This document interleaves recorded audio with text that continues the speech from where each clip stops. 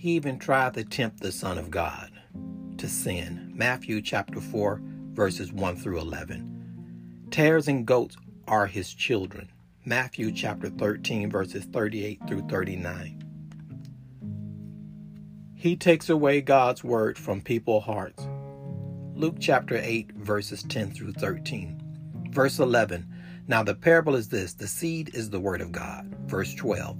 And those beside the road are those who have heard. Then the devil comes and takes away the word from their heart, so that they may not believe and be saved. John chapter 13, verse 2. And during supper, the devil having already put into the heart of Judas Iscariot, the son of Simon, to betray him.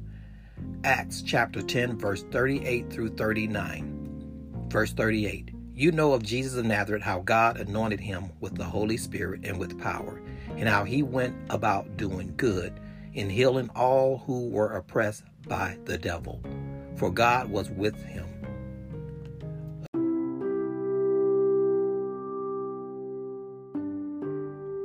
This will conclude my podcast.